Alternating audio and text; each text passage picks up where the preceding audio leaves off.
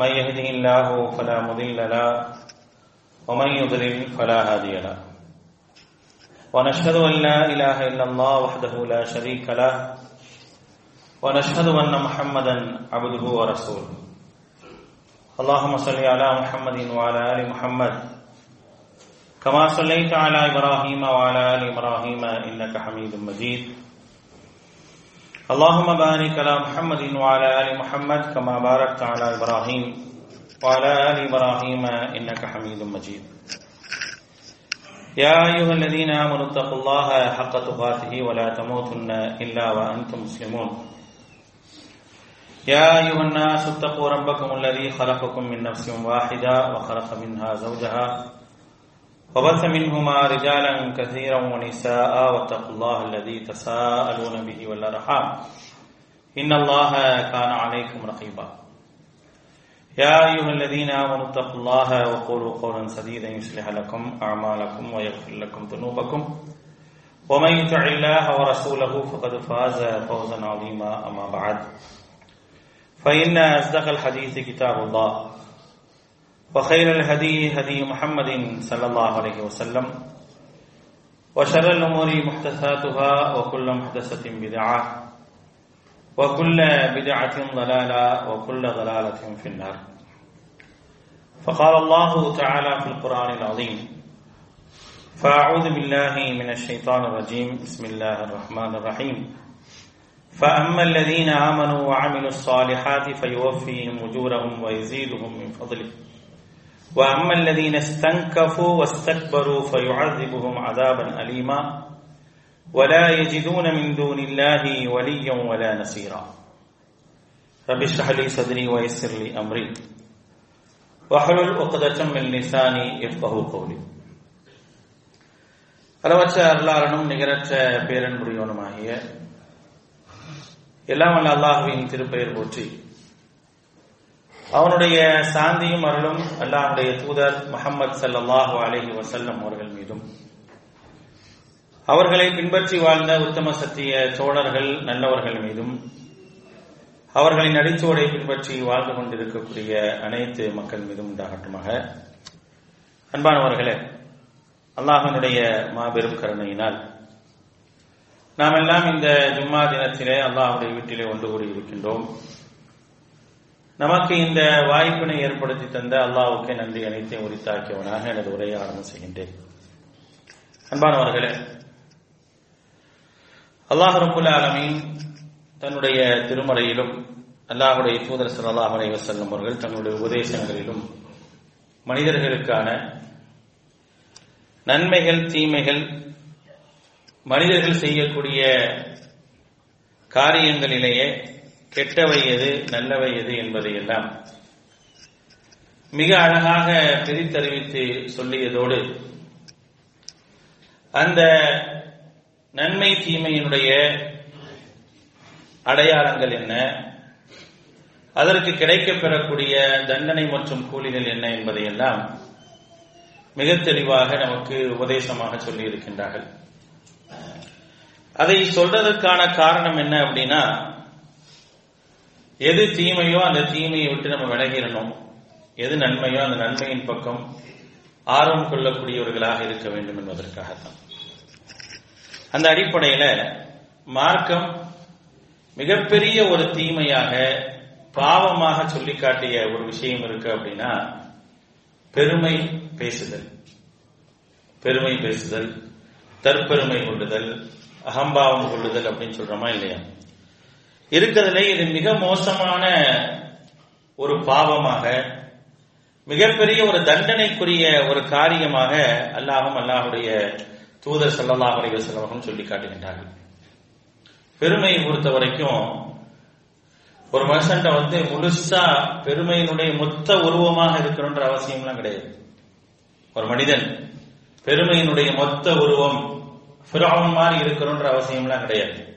ஃபிரௌன் யார்? மிகப்பெரிய ஒரு பெருமையினுடைய அடையாளமாக இருந்தார். காரூன் மாதிரி இருக்கணும்ன்ற அவசியம்லாம் கிடையாது. காரூன் யார்? ஒரு மிகப்பெரிய ஒரு பெருமையினுடைய அடையாளமாக இருந்தார். அப்படி இருக்கணும்ன்ற அவசியம் கிடையாது. கடுகளவு பெருமை இருந்தாலும் போதும், கடுகளவு பெருமை இருந்தாலும் போதும். தன்னுடைய நடை உடை பாவனைகளில் பெருமை இருந்தாலும் போதும், தன்னுடைய பேச்சுக்களில் பெருமை இருந்தாலும் போதும், தன்னுடைய எண்ணங்களில் பெருமை இருந்தாலும் போதும், அதுவே அந்த மனிதனை அழித்து சொர்க்கத்திற்கு செல்ல விடாமல் தடுக்கக்கூடிய ஒன்றாக ஆகிவிடும் என்பதை மார்க்கம் எச்சரித்து நமக்கு சொல்லி காட்டுகின்றது. அல்லாஹ் ரப்பல் ஆலமீன் ஏன் பெருமை அடிப்பவர்களை விரும்புறதில்லை? யாரெல்லாம் பெருமை பேசுகின்றார்களோ அவர்களை ஏன் விரும்புவதில்லை அப்படிங்கிறதுக்கான காரணத்தையும் அல்லாஹ் ரப்பல் ஆலமீன் திருமறை குர்ஆன்ல நமக்கு சொல்லி காட்டுகின்றார். பெருமை என்பது அல்லாஹ்வுக்கு மட்டுமே உரியது. நல்லா விளங்கு, அவன்தான் பெருமைக்குரியவன். அவனை தவிர வேறு யாரும் பெருமை பாராட்டுவதற்கு தகுதியானவர்கள் அல்ல. யாராக இருந்தாலும் சரி, அவருக்கு எவ்வளவு பெரிய திறமை இருந்தாலும் சரி, எவ்வளவு ஆற்றல் இருந்தாலும் சரி, எவ்வளவு பொருளாதாரம் இருந்தாலும் சரி, எப்படி இருந்தாலும் அவர் பெருமை பேசுவதற்கு தகுதியானவரான கண்டிப்பா தகுதியானவர் அல்ல. அந்த ஆற்றலையும் அந்த திறமையும் அல்லாஹ் ரப்பல் ஆலமீனே அவருக்கு வழங்கி இருக்கின்றார். அதனால் பெருமை என்றதை எப்போதும் என்ன செய்யக்கூடாது, ஒரு மனிதனுடைய வாழ்விலே, குறிப்பாக இறை நம்பிக்கையாளருடைய வாழ்விலே இல்லாமல் பார்த்துக் கொள்ள வேண்டும். அப்படி இல்லாம இருக்கணுங்கிறதுக்காக நிறைய உபதேசங்கள் மார்க்கம் சொல்லுது. ஒரு மனிதனிடத்தில் பெருமையும் முகஸ்துதியும் நீங்கள் ஏற்படுத்திடாதீங்க அப்படின்னு இஸ்லாம் என்ன சொல்லுது அப்படின்னா, ஒரு மனிதனுடைய உள்ளத்தில் நீங்கள் பெருமையை ஏற்றி விடாதீங்க, முகஸ்துதியை நீங்க கொண்டு வந்து விட்டுறாதீங்க அப்படின்னா அல்லாஹ்வுடைய தூதர் ஸல்லல்லாஹு அலைஹி வஸல்லம் உபதேசம் செஞ்சிருக்கிறாங்க. நாம் சொல்லக்கூடிய சில வார்த்தைகள் அவருக்கு பெருமை ஏற்படுத்தலாம், அல்லது அவருடைய செயல்பாடில் முகஸ்துதி ஏற்படுவதற்கான வாய்ப்புகள் இருக்குது. அதனால் நீங்க ரொம்ப கவனமாக இருங்க அப்படின்னு சொல்லி பொதுப்படையாக பல உபதேசங்களை மார்க்கம் நமக்கு சொல்லி காட்டுகின்றது. பெருமை அப்படிங்கிறதுக்கான விளக்கம் என்ன? ரொம்ப அழகாக நபிகள் நாயகம் ஸல்லல்லாஹு அலைஹி வஸல்லம் சொல்லி காட்டுறாங்க. பத்ருல் ஹக் வ கமத்துன் நாஸ். பெருமைனா என்ன தெரியுமா? பத்ருல் ஹக், உண்மையை மறைப்பது, உண்மையை மறைப்பது. வ கமத்துன் நாஸ், மக்களை மனிதர்களை இழிவாக கருதுவது. இதுதான் பெருமைக்கான ஒரு மிகப்பெரிய ஒரு அடையாளமாக சொல்லி காட்டுகிறது. பெருமை பேசுபவன் பணக்காரனாக இருக்கின்றான், வசதி உள்ளவனாக இருக்கிறான், அவனுக்கு தண்டனை இருக்கு. ஆனால் பெருமை பேசுபவன் ஏழையாக இருந்தால் அவனுக்கு கடுமையான தண்டனை. பெருமை பேசுபவன் ஏழையாக இருந்தால் அவன் அல்லாஹ் பார்க்க மாட்டான், அல்லாஹ் பேச மாட்டான், அவன் அல்லாஹ் தூய்மைப்படுத்த மாட்டான். அல்லாஹ்வுடைய தூதர் ஸல்லல்லாஹு அலைஹி வஸல்லம் சொல்றாங்க, பெருமை பேசுபவன் வசதி உள்ளவனாக இருந்தாலும் அவன் அழிஞ்சான், அவ்வளவுதான். அதே ஏழையாக இருந்தாலும் முஸ்தக்பிர், பெருமை அளிக்கக்கூடிய ஏழை இருக்கிறானே அவன் அல்லாஹ் பார்க்கறதும் கிடையாது, பேசுறதும் கிடையாது, தூய்மைப்படுத்துறதும் கிடையாது. நாளைக்கு மறுமையில் நம்மளை தூய்மைப்படுத்தணும். நம்ம நிறைய நன்மைகளை செஞ்சாலும் நம்மள்ட்ட சில தவறுகளும் தீமைகளும் இருக்கும். அதெல்லாம் அவனுடைய கருணையில அல்லாஹ் தஆலா தூய்மைப்படுத்துவான். அப்படி தூய்மைப்படுத்தினாதான் நம்ம சொர்க்கத்துக்கு போக முடியும். ஒரு ஏழை இடத்தில் பெருமை இருந்தால் அந்த மனிதனை பொறுத்த வரைக்கும் அவனை அல்லாஹ் தஆலா பார்க்க மாட்டான் அப்படிங்கறத நபிகள் நாயகம் ஸல்லல்லாஹு அலைஹி வஸல்லம் சொல்றாங்க. ஒரு ஏழை தன்னிறைவோடு இருக்க வேண்டும், அடுத்தவரை எதிர்பார்ப்பாமல் இருக்கணும். அதெல்லாம் அது உயர்ந்த பண்பு, அவர் உயர்ந்த பண்பாக அல்லாஹ் தஆலா சொல்லி காட்டுகின்றார். அதே நேரத்தில் ஒரு ஏழை மற்றவனுக்கு முன்னால் என்னை நான் உயர்வா காட்டிக்கணும் அப்படிங்கிறதுக்காக பெருமை பேசக்கூடியவனாக இருந்தான் என்று சொன்னால் அது ஒன்றே அவனை நரகத்தில் கொண்டு போய் சேர்க்கிறதுக்கு காரணமாக அமைந்துவிடும் என்பதை அல்லாஹ்வுடைய தூதர் ஸல்லல்லாஹு அலைஹி வஸல்லம் சொல்றாங்க. ஒரு பெருமையினுடைய அடையாளம் என்ன? எது உண்மையோ அந்த உண்மைக்கு மாற்றமாக வாதிடுவது பெருமையினுடைய அடையாளம். எந்த ஒரு நல்ல விஷயத்தை சொன்னாலும் தன் மீது தவறு இருக்கின்றது, அல்லது தான் சொன்னதில் தவறு இருக்கின்றது, தன்னுடைய நடவடிக்கையில் தவறு இருக்கின்றது என்று ஒருவர் சுட்டிக்காட்டும் போது அதை ஏற்றுக்கொள்ளக்கூடிய மனப்பக்குவம் இல்லை என்று சொன்னால் அது பெருமையினுடைய அடையாளம். அது பெருமையினுடைய அடையாளம். அடுத்தவர்களை இழிவாக கருதுவது, அவர்களை சிறுமையாக பார்ப்பது என்பது பெருமையினுடைய அடையாளம். தன்னை பற்றி எப்பொழுதுமே உயர்வாக பேச வேண்டும் என்று எவர் நினைக்கின்றாரோ அது பெருமையினுடைய அடையாளம். இது எல்லாத்துக்கும் சுருக்கமாகத்தான் அல்லாஹ்வுடைய தூதர் சொன்னாங்க, பத்ருல் ஹக் வ கமத்துன் நாஸ். பத்ருல் ஹக் வ கமத்துன் நாஸ், உண்மையை மறைப்பது, மற்றவர்களை இழிவாக கருதுவது. அல்லாஹ்வுடைய தூதர் இரண்டே வார்த்தைகளிலே அதை சொல்லி முடிச்சிட்டாங்க. இந்த மாதிரியான பண்புகள் ஒரு மனிதனிடத்தில் இருந்தது என்று சொன்னால் கண்டிப்பாக அவரை அந்த பெருமை அழித்து விடுமே தவிர எந்த விதத்திலும் என்ன செய்யாது, அவரை ஈடேற்றத்திற்குரியதாக கொண்டு சேர்க்காது என்று அல்லாஹும் அல்லாஹுடைய தூதரும் சொல்றாங்க. அல்லாஹ் ரப்பல் ஆலமீன் திருமறை குர்ஆனுடைய 4வது அத்தியாயத்தினுடைய 172, 73 சொல்லி காட்டுறான், பெருமை இருந்தால் ஒரு மனிதன் உண்மையை ஏற்றுக்கொள்ள மாட்டான், நம்பிக்கை கொள்ள மாட்டான். அவன் நம்பிக்கை வர வேண்டும் என்று சொன்னால் அவன் பெருமை இருக்கக்கூடாது. لا يستنكف المسيح أن يكون عبدا لله ولا الملائكة المقربون. ஈசா அலைஹிஸ்ஸலாம் அவர்களும் வானவர்களும் அல்லாஹ்வுடைய அடிமையாக இருப்பதில் என்றைக்குமே கவலை கொள்ள மாட்டாங்க. ومن يستنكف عن عبادته, எவன் அல்லாஹ்வை வணங்குவதை கௌரவ குறைச்சலாக கருதி வயஸ்தக்பிர் பெருமை அடிக்கின்றானோ ஃபஸயஹ்ஷுருஹும் இலைஹி ஜமீஆ, அவங்க எல்லாத்தையும் நாளை மறுமையில எழுப்பி ஃபஅம்மல்லதீன ஆமனூ வஅமிலுஸ் ஸாலிஹாத், நம்பிக்கை கொண்டு நற்செயல்கள் செய்பவர்களுக்கு ஃபயுவஃபீஹிம் உஜூரஹும், கூலிகளை அதிகமாக கூலிகளை கொடுப்போம், வயஸீதுஹும் மின் ஃபத்லி, அதில் அதிகப்படுத்துவோம். வஅம்மல்லதீன ஸ்தன்கஃபு வஸ்தக்பரு, அல்லாஹ்வை வணங்குவதை தனக்கு கௌரவ குறைச்சலாக நினைத்து எவன் பெருமை அடைகிறானோ ஃபயுஅஸிபுஹும் அஸாபன் அலீமா, அவனுக்கு நோவினை தரக்கூடிய வேதனை இருக்கின்றது. வலா யஜிதூன லஹும் மின் தூனில்லாஹ், அல்லாஹ்வை விடுத்துவிட்டு வேற யாரையும் உதவியாளராகவோ பாதுகாப்பாளராகவோ எடுத்துக்கொள்ள முடியாது என்று அல்லாஹ் சொல்றான். அப்போ ஒரு மனுஷன் அல்லாஹ்வுக்கு கட்டுப்பட்டு நடக்கணும், அல்லாஹ்வை நம்பிக்கை கொள்ளணும் அப்படின்னா அவன்கிட்ட பெருமை இருந்தா நடக்காது. ஏன் மக்கத்து குறைஷிகள் ஏற்றுக்கொள்ளல? மக்கத்து குறைஷிகள் மார்க்கத்தை ஏற்றுக்கொள்ளாததற்கு காரணம் அவர்களுடைய அந்த உயர்ந்த குலம், அது அவர்களை தடுத்தது. நான் ஏற்றுக்கொள்கின்றேன் என்று சொன்னால் நேற்று வரை என்னிடத்தில் அடிமையாக இருந்தவன் இந்த மார்க்கத்தை ஏற்றுக்கொண்டிருக்கின்றான், நானும் ஏற்றுக்கொண்டு அவனோடு ஒன்றோடு ஒன்று சமமாக இருப்பதா அப்படிங்கிற ஒரு விஷயம் அவனை ஏற்றுக்கொள்வதற்கு தடுத்தது. அதனால தான் அல்லாஹ் ரப்பல் ஆலமீன் ஈசா அலைஹிஸ்ஸலாத்தை உதாரணமா காட்டி சொல்றான், அவர்கள் எப்படி இருந்தாங்க. வானவர்களை அல்லாஹ் உதாரணமா காட்டுறான், மலாயிகத்துல் முகர்ரபூன், நெருக்கமாக வானவர்கள் அல்லாஹ்வினுடைய அடிமை என்ற ஒரு அந்தஸ்தை பொறுத்த வரைக்கும் அவர்கள் ஏற்றுக்கொள்ளக்கூடியவர்களாக இருக்கிறாங்க அப்படிங்கிற விஷயத்தை அல்லாஹ் தஆலா சொல்லி காட்டுறான். அவர் பெருமை இருந்தால் இறை கட்டளைகளை ஒரு மனிதன் புறக்கணித்து விடுவான் என்பதை மார்க்கம் சொல்லி காட்டுகின்றது. இரண்டாவது, பெருமை என்பது அடுத்த மனிதனை புறக்கணிக்க தூண்டக்கூடியதாக இருக்கும். லுக்மான் அலைஹிஸ்ஸலாம் 31வது அத்தியாயத்தினுடைய 18வது வசனம், தன்னுடைய மகனுக்கு எத்தனையோ உபதேசங்களை செஞ்சாங்க.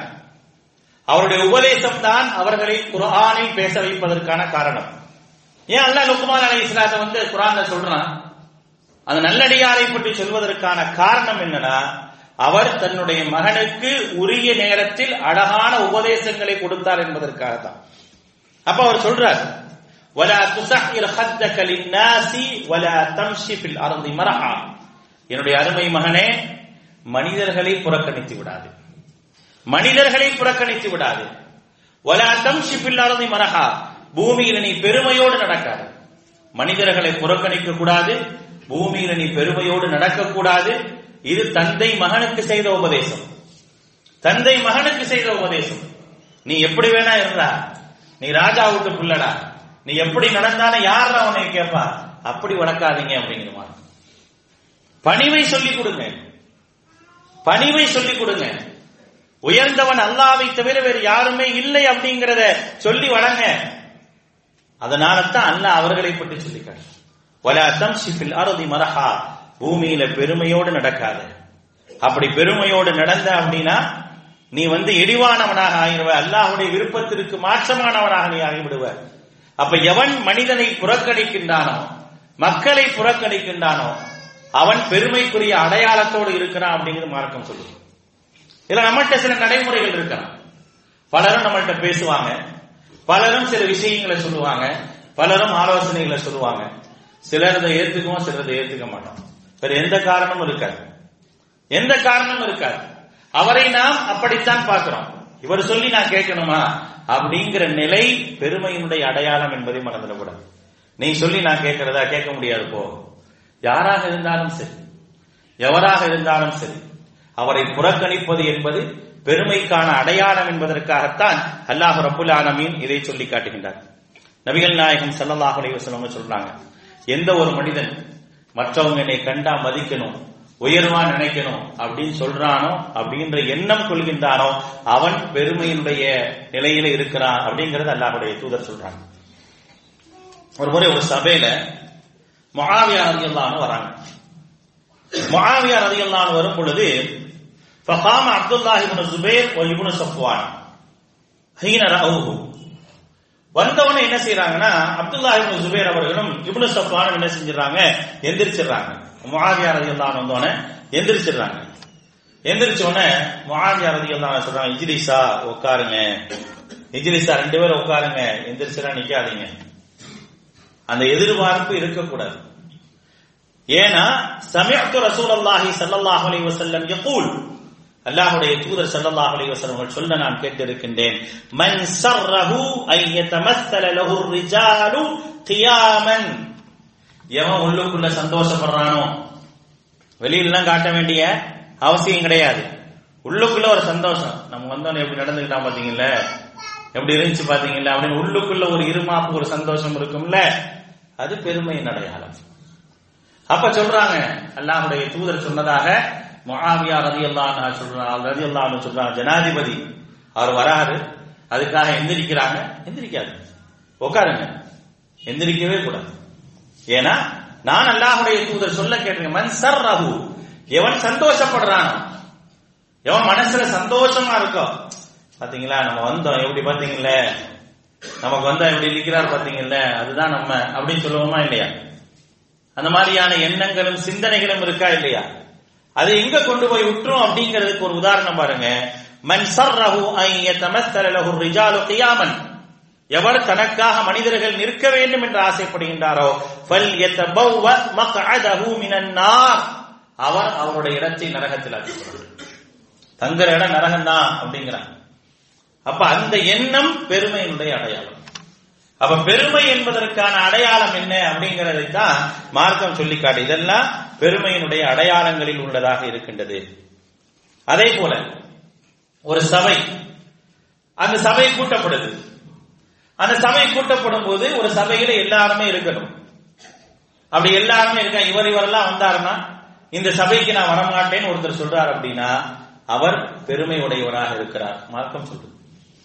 அப்படி ஒரு சிந்தனை ஒரு மனிதருக்கு இருக்குது. அவரும் வராரு, நானும் வரணுமா? இப்போ ஒரு தொழிலாளியும் முதலாளியும் இருக்கிறாங்க. கடையில் தொழிலாளியும் முதலாளியும் இருக்கிறாங்க. அவங்க கடைக்குள்ளதான், வெளியே வந்துட்டா அவர்கள் இருவருமே சமமானவங்க. அப்ப அவர் இருக்கும் போது அந்த சபையில நான் எப்படிங்க உட்கார்றது அப்படிங்கிற ஒரு எண்ணம் உங்கள்கிட்ட வந்துச்சு அப்படின்னா அது பெருமையினுடைய அடையாளம். நபிகள் நாயகம் ஸல்லல்லாஹு அலைஹி வஸல்லம் காலத்துல நிறைய சஹாபாக்கள் உட்கார்ந்து இருந்தாங்க. குன்னா மா ஸஅத் இப்னு அபீ வக்காஸ் ரலியல்லாஹு அன்ஹு அறிவிக்கிறாங்க, குன்னா மஅன் நபி ஸல்லல்லாஹு அலைஹி வஸல்லம் சித்தத நஃபர், ஒரு 6 பேர் நபி ஸல்லல்லாஹு அலைஹி வஸல்லம் இருந்தோம். ஃபகால அல் முஷ்ரிகூன லின் நபி ஸல்லல்லாஹு அலைஹி வஸல்லம், அப்ப முஷ்ரிக்கர்கள்ட்ட, இறை மறுப்பாளர்கள்ட்ட அல்லாஹ்வுடைய தூதர் என்ன செய்றாங்க, பேசுறாங்க. அவங்களை கூப்பிட்டு பேசுறாங்க. அப்ப என்ன சொல்றாங்க அப்படின்னா, அத்ருத் ஹாவுலா, இவங்க எல்லாம் இருக்கிறாங்க. இவங்க எல்லாம் யாரு? எங்கள்கிட்ட அடிமையா இருந்தவங்க, எங்கள்கிட்ட அடிமையாக இருந்தவர்கள் இவர்கள். இவங்க இருக்கிற சபையில நாங்க இருக்கிறதா? இவங்க இருக்கிற சபையில நாங்க இருக்கிறதா? அதனால இவங்களை முதல்ல அனுப்பிடுங்க, அதுக்கப்புறம் நாங்க உட்கார்ந்து பேசுறோம் அப்படிங்கிறப்ப فوقع في نفس رسول الله صلى الله عليه وسلم ما شاء الله ان يقع فحدث بنفسه. என்ன செய்யலாம் அப்படின்னு சொல்லி நபிகள் நாயகம் ஸல்லல்லாஹு அலைஹி வஸல்லம் யோசிக்கக்கூடிய நேரத்துல அல்லாஹ் ஒரு வசனத்தை இறக்குறான். 6வது அத்தியாயத்தினுடைய 52வது வசனம், பலா தத்ரிதில்லதீன யதுஊன ரப்பஹும் பில் கதாத்தி வல் அஷியி யுரீதுன வஜ்ஹா, அல்லாஹ்வுடைய திருப்திக்காக காலையிலும் மாலையிலும் அல்லாஹ்வை வணங்கிக் கொண்டிருக்கிறாங்களே, அவங்கள விரட்டிடாதீங்க, இவங்களுக்காக அவங்கள விரட்டிடாதீங்க.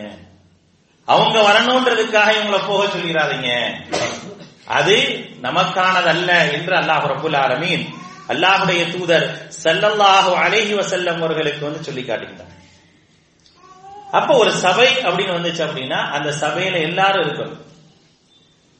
ஏழைகளை புறக்கணித்தோ அல்லது தனக்கு கீழாக உள்ளவர்களை புறக்கணித்தோ நான் ஒரு சபையை கூட்டுவதோ அந்த சபையில் நான் இருப்பதை விரும்புவது என்பது பெருமையினுடைய அடையாளம் என்பதை மார்க்கம் நமக்கு சொல்லி காட்டுகின்றது. அதுக்கு அடுத்தபடியாக பெருமைக்கான மிகப்பெரிய ஒரு அடையாளம் என்ன தெரியுமா? எவன் முறையான கல்வியை கற்றுக்கொள்ள வேண்டும் என்று விரும்பலையோ அவன் பெருமையினுடைய அடையாளத்தில் இருக்கிறான். இதெல்லாம் கத்துக்கிட்டா என்னை நான் மாற்றிக்கணும், இதெல்லாம் கத்துக்கிட்டா நான் என்னை மாற்றிக்கொள்ள வேண்டும் என்று ஒருத்தர் நினைக்கிறான்னு வச்சுங்களேன், அவனை விட ஒரு பெருமை உடையவன் யாருமே இல்லை. 2 பேர் தான் கல்வியை கற்றுக்கொள்ள மாட்டாங்க அப்படிங்கிறாங்க. முஜாஹித் ரஹிமஹுல்லாஹ் சொல்லக்கூடிய செய்தி புகாரில பதிவு செய்யப்பட்டிருக்கு. லா யதஅல்லமுல் இல்மு முஸ்தஹி வலா முஸ்தக்பிர். முறையான மார்க்க கல்வி யார் கத்துக்க மாட்டா தெரியுமா? ஒன்று வெட்கம், அதிகமாக வெட்கம் உள்ளவன், எதுக்கு எடுத்தாலும் வெட்கப்படுறானா இல்லையா? வெட்கம் என்பது ஈமான்ல ஒரு பகுதி தான். அது எதுக்கு வெட்கப்படணுமோ அதுக்கு தான் வெட்கப்படணும். வெட்கமுடையவனும் பெருமை உடைப்பவனும் தான் என்ன செய்ய மாட்டான்? கல்வியை கற்றுக்கொள்ள மாட்டான். அப்ப கல்வி யாரிடத்துல இருக்காது அப்படின்னா பெருமை பாராட்டக்கூடியவனிடத்துல கல்வி இருக்காது அப்படிங்கிற விஷயத்தையும் சொல்லி காட்டுகின்றது மார்க்கம். அப்ப பெருமை அப்படிங்கிற ஒரு விஷயம் நம்ம இடத்தில் இருக்கக்கூடாது. அதற்கான அடையாளங்கள்னா இது யார் யாரெல்லாம் பெருமைக்குரியவர்கள் அப்படிங்கிறதுக்கான அடையாளங்கள் இது அப்படிங்கறத என்ன செய்யுது அப்படின்னா மார்க்கம் சொல்லி காட்டுகின்றது. சரி, இந்த அடையாளங்களோடு இருக்கிறார் ஒருத்தர், அவருடைய நிலை என்ன? இந்த அடையாளத்தோட இருக்கிறார் அப்படின்னா அவர் எப்படிப்பட்ட ஒரு நிலைக்கு தள்ளப்படுவார் அப்படிங்கிறத நன்றாக ஒரு செய்தியில பார்க்கிறோம். எந்த விதத்திலும் பெருமை பாராட்டுவதை தன்னுள்ளதாக ஆக்கிக் கொள்ளக்கூடிய ஒரு மனிதனுடைய நிலை என்ன அப்படின்னா அவனுடைய நியமத்தை அவனை விட்டு போயிடும்.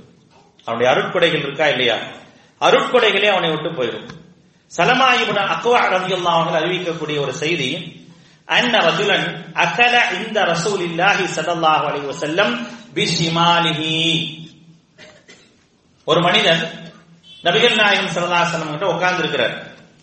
உட்கார்ந்துட்டு என்ன செய்யறாருன்னா இடது கையில சாப்பிடுறார், இடது கையில சாப்பிடுறார். ஃபகால, நபி ஸல்லல்லாஹு அலைஹி வஸல்லம் சொல்றாங்க, குல் பியமீனிக, வலது கையில சாப்பிடுப்பா, இடது கையில சாப்பிடாத அப்படின்னு சொல்றாங்க. சொல்லும் போது அந்த மனிதர் சொல்றாரு, காலலா சத்யா, அதெல்லாம் சாப்பிட முடியாது, அதெல்லாம் சாப்பிட முடியாது அப்படிங்கிறார். அப்ப நபி ஸல்லல்லாஹு அலைஹி வஸல்லம் சொன்னாங்க, லஸ்ததஅத இல்லா மா மனஅஹு லஸ்ததஅத மா மனஅஹு இல்ல கிபர். உன்னை எது தடுக்குது தெரியுமா? இடது கையில சாப்பிடாதன்னு நான் சொன்ன பிறகு இல்ல என்னால முடியாதுன்னு சொல்றதுக்கான காரணம் என்ன தெரியுமா? உன்கிட்ட இருக்கக்கூடிய அகம்பாவம் தான், உன்கிட்ட இருக்கக்கூடிய பெருமை தான் அப்படின்னு சொல்லிட்டு நபிகள் நாயகம் ஸல்லல்லாஹு அலைஹி வஸல்லம் சொல்றாங்க, அது உனக்கு முடியாமலே போகட்டும் அப்படிங்கிறாங்க. அப்ப என்ன ஆகுது? அதுக்கப்புறம் உள்ள விஷயத்தை சொல்றாங்க, ஃபமா ரஃபஅஹா இலா ஃபீ. அதுக்கப்புறம் என்னாச்சு தெரியுமா? அவருடைய வலது கையை அவர் வாய்க்கே கொண்டு போக முடியாதபடி அல்லாது, அவருடைய வலது கையை அவருடைய வாய்க்கே கொண்டு போக முடியாதபடி அல்லாஹ் ரப்பல் ஆலமீன் ஆக்கி, என்னால முடியாதுன்னு முடியாமலே ஆகட்டும் சொல்லி என்ன செஞ்சு மார்க்கம் ஆக்கி வச்சு என்ன செய்ய முடியும்? ஏதாவது செய்ய முடியுமா? நீ என்ன உன்னிடத்தில் பெருமை இருந்ததற்கான விளைவுகள் எப்படி இருந்தது என்பதற்கான ஒரு நிலையை நபிகள் நாயகம் ஸல்லல்லாஹு அலைஹி வஸல்லமுடைய இந்த செய்தி நமக்கு சொல்லி காட்டுகின்றது. அப்ப கொஞ்சம் யோசிச்சு பாருங்க, நமக்கு அல்லாஹ் ரப்பல் ஆலமீன் வழங்கி இருக்கக்கூடிய சின்ன சின்ன நிஅமத்துகள் கூட என்ன செய்யுது அப்படின்னா நம்மை விட்டு போவதற்கான ஒரு வாய்ப்பு இந்த பெருமையால் ஏற்படும் என்பதை நாம் கவனத்தில் கொள்ள கடமைப்பட்டிருக்கிறோம். நிறைய செய்திகளை அல்லாஹ்வும் அல்லாஹ்வுடைய தூதர் ஸல்லல்லாஹு அலைஹி வஸல்லம் சொல்லி காட்டுறாங்க. அல்லாஹ் சொல்றான், இன்னல்லாஹ லா யுஹிப்பு குல்ல முக்தாலின் ஃபகூர் அப்படிங்கிறான். எவரெல்லாம் பெருமை அடிக்கின்றான், எவனெல்லாம் பெருமை அடித்து வாழ்கின்றானோ அப்படிப்பட்ட அந்த மனிதனை பொறுத்த வரைக்கும் அல்லாஹ் ரப்பல் ஆலமீன் விரும்புவதே கிடையாது, விரும்பவே மாட்டான். அல்லாஹ்வுடைய நேசத்தை விட்டு என்ன செய்வாங்க? அவர்கள் வெளியே சென்று விடுவார்கள் என்று அல்லாஹ் ரப்பல் ஆலமீன் திருமறை குர்ஆனிலே சொல்லி காட்டுகின்றார். மேலும் அல்லாஹ்வுடைய தூதர் ஸல்லல்லாஹு அலைஹி வஸல்லம் சொல்றாங்க, இன்ன அபகதகும் இலைய வ அபஅதகும் மின்னி மஜ்லிஸன் யௌமல் கியாமா. என்னுடைய கடுமையான கோபத்திற்குரியவன் யார் தெரியுமா? என்னுடைய அதிகபட்சமான உச்சபட்சமான கோபத்திற்குரியவனும் மறுமையில் என்னை விட்டு ரொம்ப வெகு தூரமாக இருப்பவன் யார்? ரொம்ப வெகு தூரமாக இருப்பவர் யார் அப்படின்னா சர்சாரூன், ரொம்ப அதிகமா பேசுறது, ரொம்ப அதிகமா பேசுறது. எனக்கு தான் பேச தெரியும் பேசுறது, அப்படி இருக்கா இல்லையா? அந்த மாதிரியான சில பண்புகள் இருக்கும். பேசுறதுக்குன்னு ஒரு முறை இருக்கு, மார்க்கம் சொல்லுது. பேசினா நல்லதை பேசுங்க, இல்லைன்னா வாய மூடி இருங்க. நான் தான் பேசணும் அப்படிங்கிறதுக்காக மிக அதிகமாக பேசக்கூடாது. அதுக்கு அடுத்ததாக அல் முத்தஷத்திகூன், ரொம்ப கடுமையா நடந்துகிறது, ரொம்ப கடுமையாக நடந்து கொள்ளக்கூடிய ஒரு நிலை. மூன்றாவதாக அல் முத்தஃபைஹிகூன், பெருமை அளிப்பவர்கள், பெருமை பேசுபவர்கள். இந்த மூன்று பேரையும் எப்படிப்பட்டவர்கள் என்று சொன்னால், இவர்கள் என்னை விட்டு ரொம்ப தூரமானவங்க, என்னுடைய அதிகமான கோபத்திற்கு ஆளானவர்கள், என்னை விட்டு ரொம்ப தூரமானவர்கள் என்பதை என்ன செய்யறாங்க அப்படின்னா அல்லாஹ்வுடைய தூதர் ஸல்லல்லாஹு அலைஹி வஸல்லம் சொல்லி காட்டுறாங்க. அது மட்டும் இல்ல, நாளை மறுமை நாள்ல இந்த நிலையிலேயே நம்ம இருந்தோம் அப்படின்னா அல்லாஹ்வுடைய கோபத்தோடு தான் நாம் எழுப்பப்படுவோம். நம் மீது அல்லாஹ் கோபமாக இருக்கக்கூடிய நிலையில்தான் எழுப்பப்படுவோம் என்பதை அல்லாஹ்வுடைய தூதர் ஸல்லல்லாஹு அலைஹி வஸல்லம் சொல்றாங்க. மன் தஅல்லம ஃபீ நஃப்ஸிஹி அவ் இக்தால ஃபீ மஷ்யதிஹி, எவன் தன்னை ரொம்ப நம்மள விட்டா வேற ஆளே இல்ல அப்படிங்கிற மாதிரி ஒரு நினைப்பு, தற்பெருமை கொள்கின்றான். மன் தஅல்லம ஃபீ நஃப்ஸிஹி, தன்னைத்தானே உயர்த்தி பேசிக்கிறது, தனக்குள்ளாக அப்படி ஒரு இருமாப்ப கொள்றது. மன் தஅல்லம ஃபீ நஃப்ஸிஹி அவ் இக்தால ஃபீ மஷ்யதிஹி, அல்லது தன்னுடைய நடை உடைகள்ல பெருமை இவன் வெளிப்படுத்துகின்றானோ லகியல்லாஹ், அந்த மனிதன் அல்லாஹ்வை சந்திப்பான். லகியல்லாஹ், அந்த மனிதன் அல்லாஹ்வை சந்திப்பான். எப்படி தெரியுமா? வஹுவ அலைஹி கத்பான், அல்லாஹ் அவன் மீது கடும் கோபத்தில் இருக்கக்கூடிய நிலையில் அந்த மனிதன் அல்லாஹ்வை சந்திப்பான் என்பதை அல்லாஹ்வுடைய தூதர் ஸல்லல்லாஹு அலைஹி வஸல்லம் சொல்றாங்க. யோசிச்சு பாருங்க, சின்ன சின்ன விஷயம் தான், அதனால் ஏற்படக்கூடிய விளைவுகள் என்பது மிகப்பெரியது. வேணும் நபிகள் நாயகம் ஸல்லல்லாஹு அலைஹி வஸல்லம் சொல்றாங்களா இல்லையா? லா யதுகுலுல் ஜன்னத மன் கான ஃபீ கல்பிஹி, நான் ஆரம்பத்திலே சொன்னதுதான். லா யதுகுலுல் ஜன்னா, ஒரு மனிதன் சொர்க்கத்தில் நுழைய மாட்டான். மன் கான ஃபீ கல்பிஹி மிஸ்கால தர்ரா, கடுகளவு, நிறையலாம் தேவையில்லை, கடுகளவு மின் கிபரின் பெருமை இருந்துச்சு அப்படின்னா அவன் சொர்க்கத்தில் நுழைய முடியாது. ஆக அந்த அளவிற்கு பெருமை என்பது மிக மோசமான ஒரு தீய பண்பு, தீய நடவடிக்கை. அந்த பெருமை ஒரு மனிதனை எப்படி வேண்டுமானால் ஆட்கொள்ளலாம். அவனுடைய அறிவால், அவனுடைய பொருளாதாரத்தால், அவனுடைய வசதி வாய்ப்பால், இல்ல அவனுக்கு இருக்கக்கூடிய இன்ன பிற திறமைகளால், ஏதோ ஒன்றால் அவனுக்கு பெருமை வருவதற்கான ஒரு வாய்ப்பு இருக்கின்றது. அப்படி பெருமை வந்தது என்று சொன்னால் அதனால் ஏற்படக்கூடிய விளைவுகள் என்பது மிக மோசமானதாக இருக்கும். அப்படிப்பட்ட விளைவுகளிலிருந்து அல்லாஹ் ரப்பல் ஆலமீன் நம்மை காப்பாற்ற வேண்டும் என்று சொன்னால் பெருமை இல்லாதவர்களாக நம்மை பார்த்துக் கொள்ள வேண்டும். நபிகள் நாயகம் ஸல்லல்லாஹு அலைஹி வஸல்லம் சொல்றாங்க, அன சய்யிதுல் முர்ஸலீன யௌமல் கியாமா, நாளை மறுமை நாள்ல நான் தான் எல்லா இறை தூதர்களுக்குமான தலைவர். இன்னொரு இடத்துல சொல்றாங்க, அன சய்யிதுன் நாசி யௌமல் கியாமா, நாளை மறுமை நாளில் நான் தான் மனிதர்களின் தலைவர். சொல்லிட்டு அல்லாஹ்வுடைய தூதர் ஒரு செய்தியை சொல்றாங்க, லா ஃபக்ர பிஹி, இதுல எனக்கு பெருமை எல்லாம் இல்லப்பா அப்படிங்கிறாங்க. இதுல எனக்கு பெருமை எல்லாம் இல்ல. மறுமை, அந்த மறுமையினுடைய நிகழ்வு என்ன, அதில் எப்படி இருக்கும் என்பதற்கான தகவல்கள், செய்திகள் தான் இது. நான் எனக்கு இப்படிப்பட்ட ஒரு அந்தஸ்து வழங்கப்பட்டதற்காக, நான் பெருமைக்காக இதை சொல்லல அப்படிங்கிறாங்க அல்லாஹ்வுடைய தூதர் ஸல்லல்லாஹு அலைஹி வஸல்லம். அப்ப பெருமை என்பது எந்த அளவிற்கு பயந்து இருக்க வேண்டிய விஷயம் என்பதற்கு இந்த ஒரு செய்தியே நமக்கு போதுமானது. அந்த அடிப்படையில பெருமை அப்படிங்கிற விஷயத்தை விட்டு நாம் விலகி இருக்க வேண்டும். எந்த நிலையிலும் பெருமை பாராட்டுதல் என்பது நம்மிடத்தில் வந்துவிடக்கூடாது. அடுத்தவர் தன்னை பெருமையாக நினைக்கக்கூடிய ஒரு சூழலை முன்னொருவர் உருவாக்கவும் கூடாது. எல்லாம் அல்லாஹ் எந்த தீமையை தான் விரும்புவதில்லை என்று சொல்கின்றானோ அப்படிப்பட்ட தீய பண்பிலிருந்து நம்மை காப்பாற்ற அருள் புரிவானாக. வஆஹிரு தஅவானா அல்ஹம்துலில்லாஹி ரப்பில் ஆலமீன்.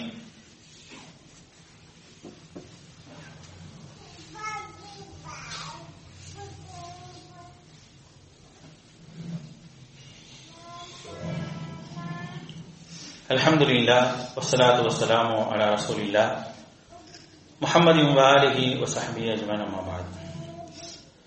அன்பான சகோதர சகோதரிகளே, பெருமையினுடைய அடையாளம் அப்படிங்கிற விஷயத்துல நபிகள் நாயகம் ஸல்லல்லாஹு அலைஹி வஸல்லம் அவர்கள் நிறைய செய்திகளை சொல்றாங்க.